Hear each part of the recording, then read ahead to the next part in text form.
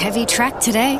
Yeah, not vibing risky lettuce. Getting sinker vibes. I don't know. Says on the Tab app she's firming. Don't just vibe it. Get expert tips in Tab's new race feed. Tab. We're on. What are you really gambling with? The simply sensational performance of the year could well be Braidon Small, who is on the road to recovery and the comeback trial after having a brain tumour removed a few months ago. And his comeback and recovery has been simply stunning. And it's great to catch up with Braidon Small this morning. How are you, Braidon? I'm good, thank you. How are you? Very well, mate. You feeling well, fit and strong? Yeah, no, feeling good. Everything's going in the right direction. Just actually here at Mortlake Jump House with Quinny Scott. So, how many are you jumping out? Have you been back riding pretty much full time in the saddle? No, I haven't jumped on a horse yet. Okay. On the ground, yeah. So yeah, what's... I've got to go back to Melbourne on Thursday for another scan, and hopefully that's all clear, and I'll be back in the saddle soon after that. Okay. So you've got... I've just got to clear that, clear the scan and all that sort of thing. So the scan this Thursday might be the extra tick you need to get back on the saddle. So just take us back to what the last 6 months have been like for you and what the procedures have been and the recovery. Yeah, so I had the operation on I think it was the 14th of June, and then home to sort of just get over that. Then I was back in hospital for 6 weeks doing the radiation therapy, and once that was done, I had to sort of just do not much for about a month, and then I've been on chemo tablets since then. And how do they make you feel in the radiation? I felt like I got through it pretty good. At times I got a bit tired and didn't really want to do much, but overall I felt like I got through it pretty good. And keep going. I just had to have a positive mindset about the whole thing. I reckon if you sort of sat down in a dark room and thought too much about it, you could probably go the other way. But I just kept a positive mindset on the whole thing, and I was very lucky for Nick Rule to allow me to use his apartment in Melbourne, and it was a lovely, beautiful apartment in St Kilda, so that was very nice of him. Well, that's brilliant. How difficult was it to try and keep that,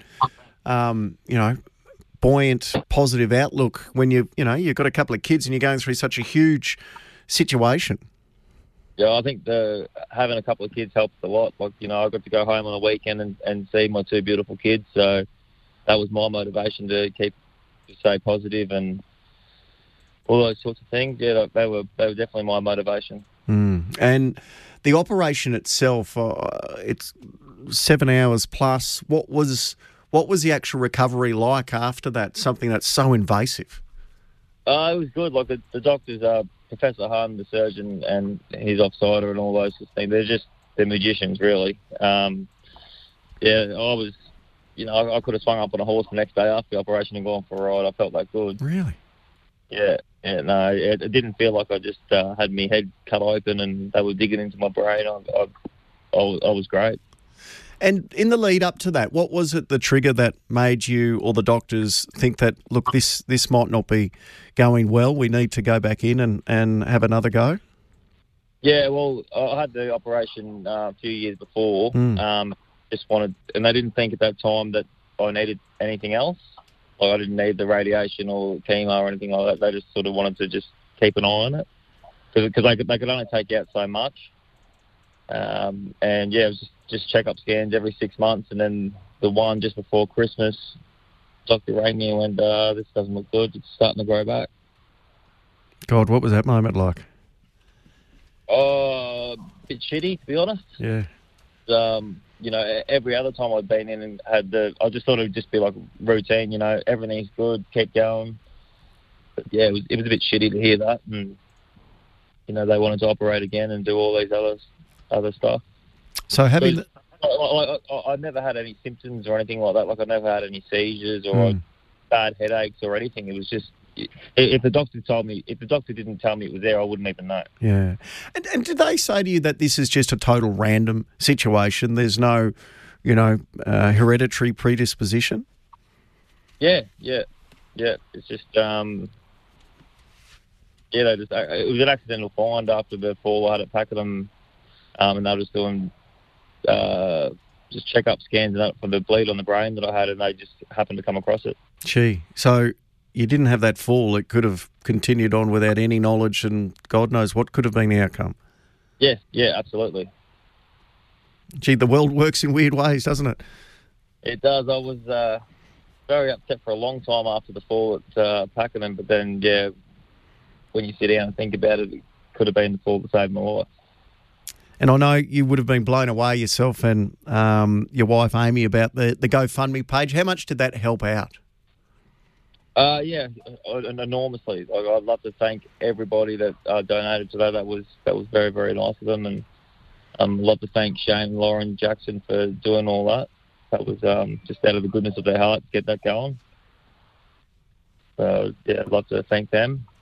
And the fire in the belly, the want to get back in the saddle, how strong is it? Probably stronger than ever.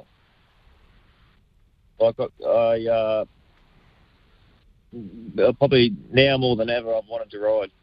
Like I know I'm 32, I won't ride forever, but I think I've still got a good few years left in me, and I'm hungry as ever because I feel good.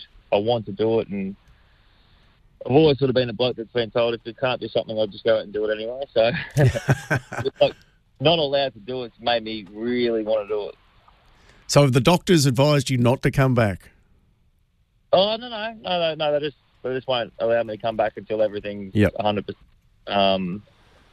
With the healing of the operation and all that sort of stuff. But yeah, sitting on the sidelines for the majority of the jump season, it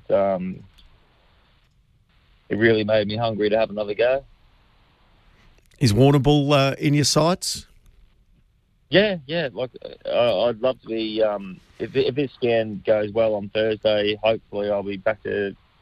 I won't be back full-time track work straight away, but I'll have to slowly ease into it, and I'd love to be back riding. The first meeting of the year. Well, mate, that's my plan, but it's all up to the doctors. So. Yeah. Well, what you've been able to do so far has been absolutely brilliant, and fingers crossed it's just ticking another box in a couple of days with this next scan, and then we will get to see you back in the saddle sooner rather than later. Yes, absolutely. Geez, a lot of love coming through here for you. Tell Smalley, hurry up, get back to the track. He owes me a coffee. That's from Sparkles. Braidon's mum needs to add another chapter to the Vo Rogue book, another small overcoming adversity.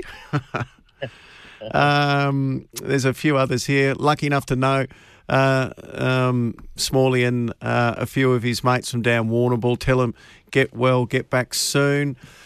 Hi, Michael. Braidos's win before being diagnosed on Killarney was a pocket filler for me. Looking forward to getting him back in the saddle. That's from Rusty. He's one of the good guys. That's boy from the Bulls. So, mate, there's a lot of people who can't wait to see you back. Oh, well, I'll tell them thank you very much, everybody, and I can't wait to be back. Good on you, Braidon. Good to catch up, mate. We'll keep following your track back to the saddle.